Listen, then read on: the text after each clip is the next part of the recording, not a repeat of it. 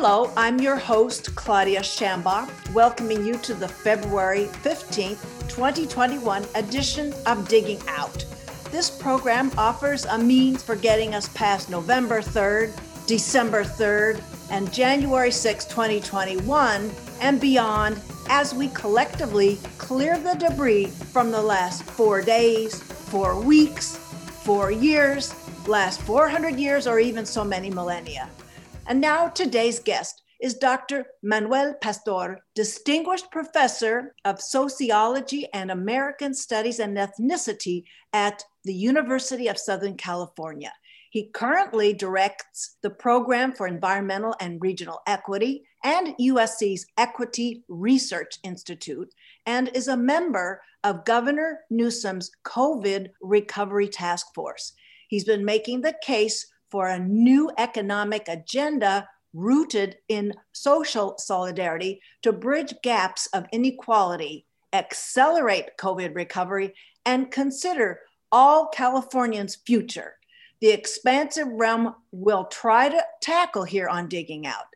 Atop a prodigious list of publications are his most recent books, his latest, State of Resistance, What California's Dizzying Descent and Remarkable Resurgence Means for America's Future, along with his previous recent books, Equity, Growth, and Community, What the Nation Can Learn from America's Metro Areas, and Unsettled Americans, Metropolitan Context and Civic Leadership for Migrant Integration.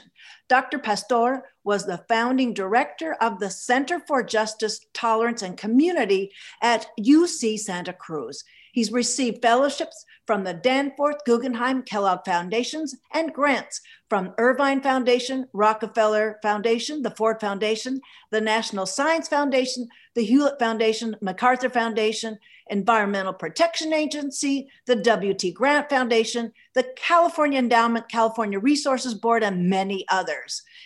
People who build social things tap him for his expertise. Dr. Pastor joins me from Pasadena. Welcome to Digging Out, Dr. Manuel Pastor. Glad to be with you. Glad to be digging out with you today. Okay, thank you. I want first to post listeners that we are recording this on February 12th.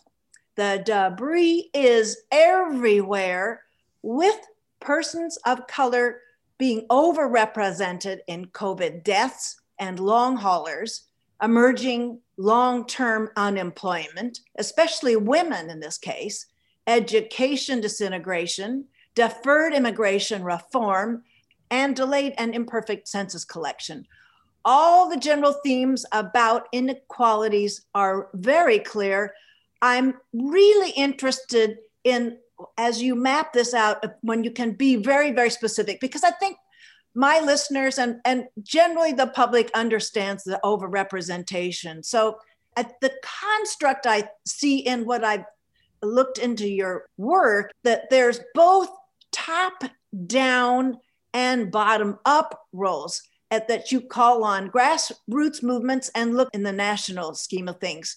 So I think a good place to start is you always open your public appearances with defining, so everybody's on board with the meaning of equity.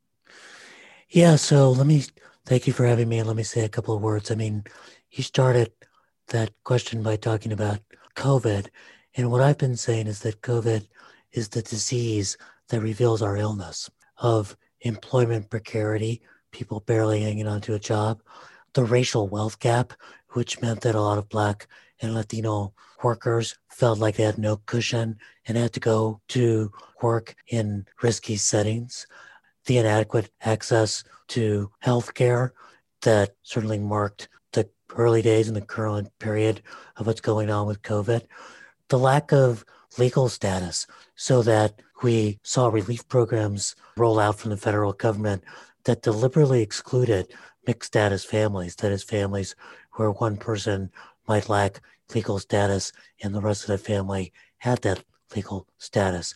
And so, in some sense, the underlying pre-existing conditions of social inequality and economic desperation were lit up by the COVID crisis.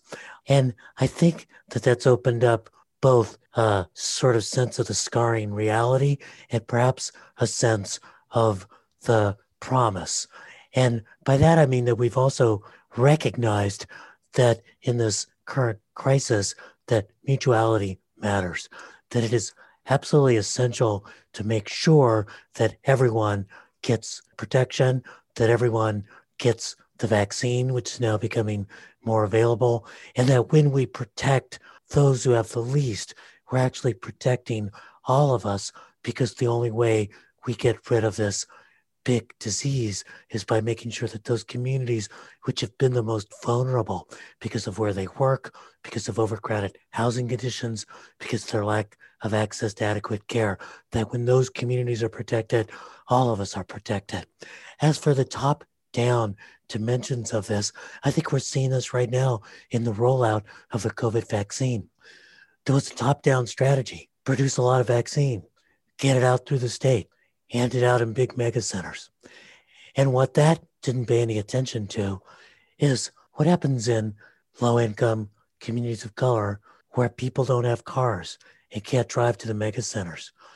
What happens when someone who's desperately on the edge of poverty can't take 4 or 5 hours off from work to wait in line for this life-saving medicine? What happens when there's been a history of medical abuse of communities of color, particularly Black communities? And so there's a high level of distrust about whether or not you should be one of the first people to get the vaccine.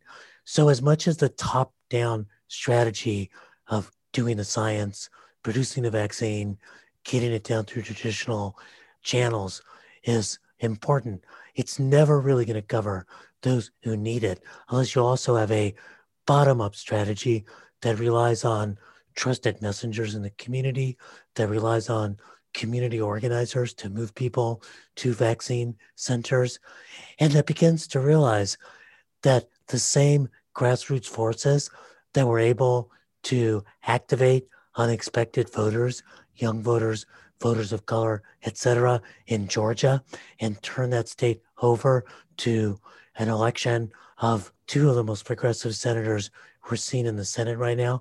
It's that same grassroots organizing that is the final mile, or really the final step, to making sure that the production of vaccine actually gets to the community. So COVID, it's revealed to us our inequalities. COVID compelled us to think about our mutuality. And COVID, it is also instructing us as to how we need to marry top-down strategies with bottom-up strategies to actually solve the problems we face. And in Orange County was a classic case study, case in point, Dr. America Bracco, who has been the CEO of Latino Health Access, who, my listeners have heard me say this many times now, and it bears though repeating, is that she was invited by the Orange County Board of Supervisors late in the game. It was, I think, in the summertime, many months later, where she appeared to talk about there's language access, which is another element that too I want to include what you're talking about too, in terms of distributing vaccines, that there's an inaccessibility about the languages in which all of this is sent out. Then there's an internet kind of savvy that's required. But Dr. Bracco performed a master class in front of the nose of the Board of Supervisor members about this is what leadership, this is messaging, and her brand is this terrific peer-to-peer kind of intervention where the intervention is very effective and very highly competent because the peers know what their peers are about, where they're intervening. I'm not sure if Latino Health Access is something you're familiar with. There are no doubt comparable kinds of programs in Los Angeles County. Yeah, and what we're finding out is it's those community-based organizations and community clinics that have already built up the trust and could be the most effective vehicles for delivering information about how to protect yourself with social distancing, masks, and avoiding large gatherings. And then also bringing the level of trust that needs to be there about getting the vaccine. And you're right to highlight these two other really key issues, which is about the language that information is available in and the digital divide. We did a study that came out in September of last year, and originally was a study that was commissioned to think about the road to recovery for Los Angeles in a post-COVID era. We convened a bunch of community, civic, and indeed even business and political leaders as an advisory group to this. And we went through an educational process. And what we realized was, when we were doing this report, that we really should stop using the word recovery, because who would want to go back to a normal that left us so vulnerable to this crisis? Who would want to go back to a vulnerable with stark racial divides? Who would want to go back to a normal with unequal access to healthcare? Who would want to go back to a normal in which so many of our undocumented brothers and sisters are left out of the systems of care? And so we actually titled this report, No Going Back. And it's not so much about recovery as it is about reimagining and restructuring. But in the process of doing that, we took a look at the digital divide questions. And we asked the question, when the COVID pandemic first broke and schools were being shut down, for kids who were in K through 12, when they went home, were they on the wrong side of the digital divide, meaning that in their household, they lacked high-speed internet and a laptop or a desktop computer? About 13% of white kids were on the wrong side of the digital divide, but about 35% of Black kids and about 40% of Latino kids were on the wrong side of the digital divide. That's painful. That's so monumentally different. That is so many educated kids. Well, so think about no matter 45%. No matter how many of those kids got equipped subsequently with a Chromebook or a hotspot, those are not the same thing as having Comcast come into your house and a desktop computer that you can use, or parents that can actually help you because they know what the internet is and how to use it. And that gets to that older generation, particularly of seniors. And seniors of color, immigrant seniors, are so likely to be disconnected from the tools they need to be able to use these sign-up sites to be able to get the vaccine. So in that sense, if we do not want to replicate the inequalities that existed before, if we do not want to reproduce the inequalities that became even sharper as a result of the COVID crisis, we need to pay special attention. And that gets back to the question that you originally started this with: what is equity? Equity is not about equal access. It's about understanding what it takes to make sure that people are actually included. And that may mean special efforts to address the current inequalities that exist so that you can ensure that we get closer to what equal opportunity truly means and what equal outcomes should truly look like. And I'm also thinking, when you're talking about going back, that there's no equity, but we're talking about that in the rescue packages, undocumented households are not receiving those funds cover all life expenses. But even before that rescue package, there was the public charge rule that the previous administration had created so many complications in an undocumented household, the households that are doing, then this mutuality you're talking about, that are serving so many needs in the community, the public charge rule that was discouraging that health care be sought out. So going back to that is not, it's no damn good, Dr. Pastor. Well, that's very true. And for your listeners who may not be quite up to speed, the public charge rule is a rule put out by the Trump administration that said any kind of access of social services would be used against you if you were to ever legalize your status, and that you wouldn't be able to, or that you would be booted out of the country. And the problem with that, which is that it led to a chilling effect, not simply for people themselves who might be undocumented, but for so many people who might be living in a household in which one of the household members is undocumented. So, for example, as part of this report, No Going Back, we calculated the share of people in LA County who are either themselves undocumented or living with a family member who's undocumented. And that's 18% of all residents in Wow. LA County, nearly a fifth. When people think about undocumented folks, they tend to think about people who might be recently arrived. They think they're hanging out in front of Home Depot. They just got here a couple of weeks ago, et cetera. But in fact, in LA County, 70% of our undocumented population has been in the country for longer than a decade. Statewide, it's about 2/3. They're not undocumented immigrants. They're undocumented Californians, deeply enmeshed in our communities, usually forming families, very much entrenched in businesses as employees. And part of that is because the flow of undocumented folks from Mexico has actually declined rapidly. And in fact, the undocumented population in the United States has been on the decline since the year 2007, mostly as a result of improved economic conditions in Mexico and lower fertility rates there. The initial CARES package that was passed in, I guess, March, maybe April of last year, obviously excluded undocumented folks who had been contributing. But even worse, it excluded households where there were two people reporting income, married couple, where one person had legal status and was reporting with a Social Security number. They might have been a U.S. citizen or a green card holder. And the other person filing jointly with them was filing under what's called an ITIN, an individual taxpayer identification number, which is the way that undocumented people pay taxes for the most part, because they want to make sure that they're contributing, but also they want to make sure if legalization ever comes that they can show that they were reporting their income. But those households with a mixed status also got deliberately excluded from the CARES Act. The most recent act of about $900 billion has tried to correct that and provide some action.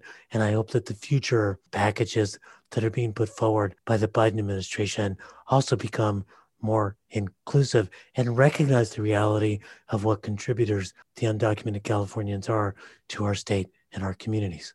And we'll head over to that administration in just a bit. I want to let folks who just joined us know that my guest on Digging Out is Dr. Manuel Pastor, Distinguished Professor of Sociology and American Studies and Ethnicity at USC, as well as Director of USC's Program for Environmental and Regional Equity and their Center for the Study of Immigrant Integration. He's serving on Governor Newsom's task force for COVID-19 recovery. And we're talking today about the racialized implication of economic recovery and impact every day amidst the pandemic, amidst all of us. So before I go into the Biden administration, I'd like to raise two kinds of areas that are falling off in our region concerning COVID. One is what Ajen Poo, the domestic workers organizer, she mentions in a Forbes interview. She talks about care deserts. That is something that is blowing up with the pandemic. And then I also want to talk about how this mutuality is confounded by the media deserts. And I thank you for coming to this community radio platform. But those kind of deserts can really undermine the kind of progress that the mutuality kind of mindset is trying to present and promote. Well, Ajen Poo and the work she does with the National Domestic Workers Alliance is exactly an example of the power of mutuality. In her book, The Age of Dignity, and in her organization, Caring Across Generations, she points out the fact that the fate of what's an older, wider population in the United States is actually deeply connected to the fate of younger immigrant women and Black women, who are also generally the folks who are providing the sort of day-to-day care of that elder population. And that there is therefore a mutual set of obligations, responsibilities, and connections. We know that we are aging as a society, and so the caring economy, that is the part of our economy that will care for elders and children, is actually slated to grow. But we also need to make sure that we're expanding the caring economy by taking care of the caretakers. And remunerating them appropriately. Raising their wages, providing the training, providing the health insurance, etc. And that therein lies a mutual gain, a win-win that actually could also create a deeper sense of bonding and mutuality that could go in the direction of lots of other spaces as well. So for example, what people seem to forget is that behind every software engineer is an army of nannies and food service workers and gardeners providing the care that's around them. And they think that we can promote high tech without also raising the minimum wage and promoting unionization. We need to see those things as mutually linked as part of our economic development strategy. And that's what we're trying to get out in a new book coming out, I think, at the end of this year, called Solidarity Economics: Why Mutuality and Movements Matter. Why we need to recognize our solidarity with one another, why we need to recognize the power of mutuality in our economy, and why we need to understand that we need, in order to obtain the political solidarity to change the current system, we need vibrant social movements that can actually make that change. It's harder for them to do that when there are media deserts, when what the media focuses in on is the last crazy tweet from the former ex-president, instead of looking at, I'll just give you an example. The way the media was surprised by Georgia speaks not so much, although it is a testimony to the great work going on in Georgia, but it speaks to the fact that they weren't paying any attention to the grassroots in Georgia. Because if you'd been listening with an ear to the ground of the movement organizing of the New Georgia Project and so many other organizers in Georgia, you would have thought this is possible. You would have realized that the significant political victory in Arizona was possible. When the media is not paying attention, the great work of movement organizations doesn't get lifted up. Now I'm moving back to a general point that you're compelling me to include here is I want to know how, in your approach to this mutuality, it's probably the most potent way we can push back and end the grip, Dr. Pastor, that zero-sum thinking has on our body politic. Is that something you're consciously framing and taking apart when you talk about mutuality?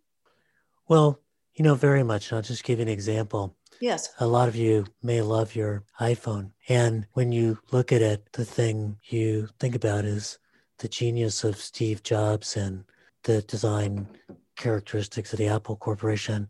And you forget that half of the patents that are here were supported by federal research.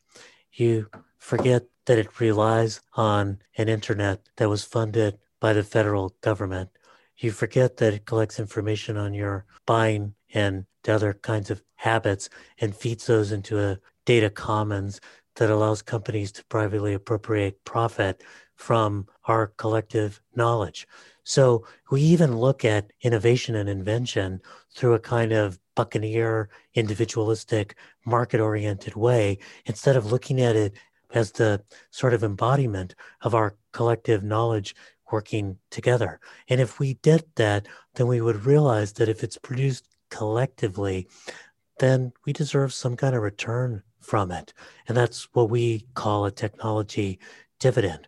If you look at the companies that actually do best in the United States, I'll give you an example. Southwest Airlines is the only airline in the United States that hasn't declared bankruptcy multiple times. It treats its workers better, treats its customers better. By the way, its workers are unionized. And it understands that building team, something like you talk about with Team Human, is something that actually leads to a business to be more successful. And in one of the books that you mentioned, Equity, Growth, and Community, we looked at the ability of metropolitan areas to sustain job growth over time. And we found that those regions that were more equitable in terms of income distribution, less racially segregated, and less politically fragmented, were more likely to sustain growth over time. I mean, you know this in your bones. You know that when people are sort of snapping and biting and competitive with one another, it's hard to get anything done. But when people embody the spirit of team and work together, so much can be accomplished. And yet, although we know it, we've been sort of conquered by a neoliberal common sense that says that it's all about individual interests, corporations, and market competition. So we need to combat that mentality. But we also need to realize that some people benefit from that mentality and that we need to amass the power to restrict their ability to affect our politics and amass the community and social movement power to change the political terrain. Well, the team human to which Dr. Pastor referred, we were speaking in advance of the interview. That's the title, Team Human, and it's written by Douglas Rushkoff, and it's a title I recommend along with the other titles that Dr. Pastor has authored. And the Solidarity book, I would love to be able to have you back when it's out at the end of the year and talk about that. So yes. I'll tell you how much solidarity we've got in that book. It'll be available as a free PDF that you can download. Oh, there you go. So I don't think we have time to talk about what the inequities are in the state's response to Prop 22, designating gig workers, a certain group of them, the rideshare, the delivery workers, designating them as subcontractors.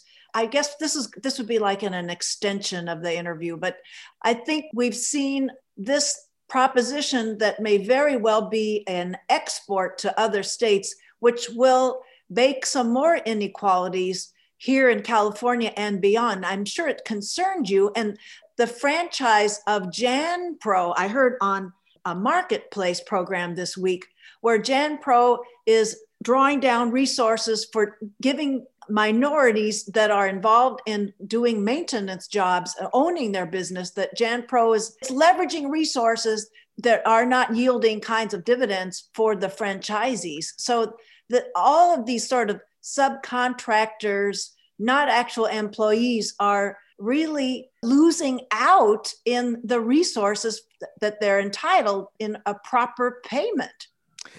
I'll tell you what really bothers me. I think there could have been a productive conversation about the kind of work involved in being an Uber driver or a DoorDash deliverer. That is that some people really do want the flexibility and less hours and all of the stuff that's associated with that job.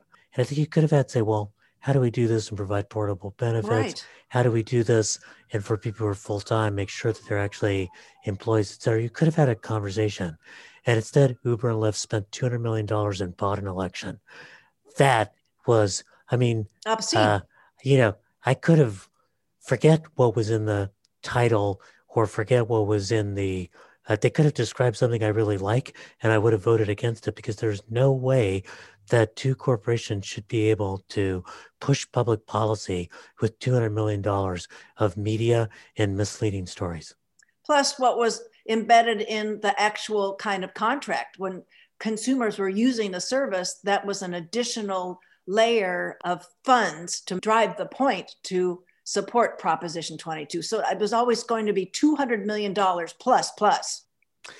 Yeah, we paid for that campaign. Yeah, exactly. Well, I have so many more questions to ask. I would love to have been able to get to how the people's budget is dealing with mutuality issues, but I'm going to have to save that for another time. Well, Dr. Manuel Pastor, thank you so much for your time today on Digging Out. Let's dig out together and dig forward.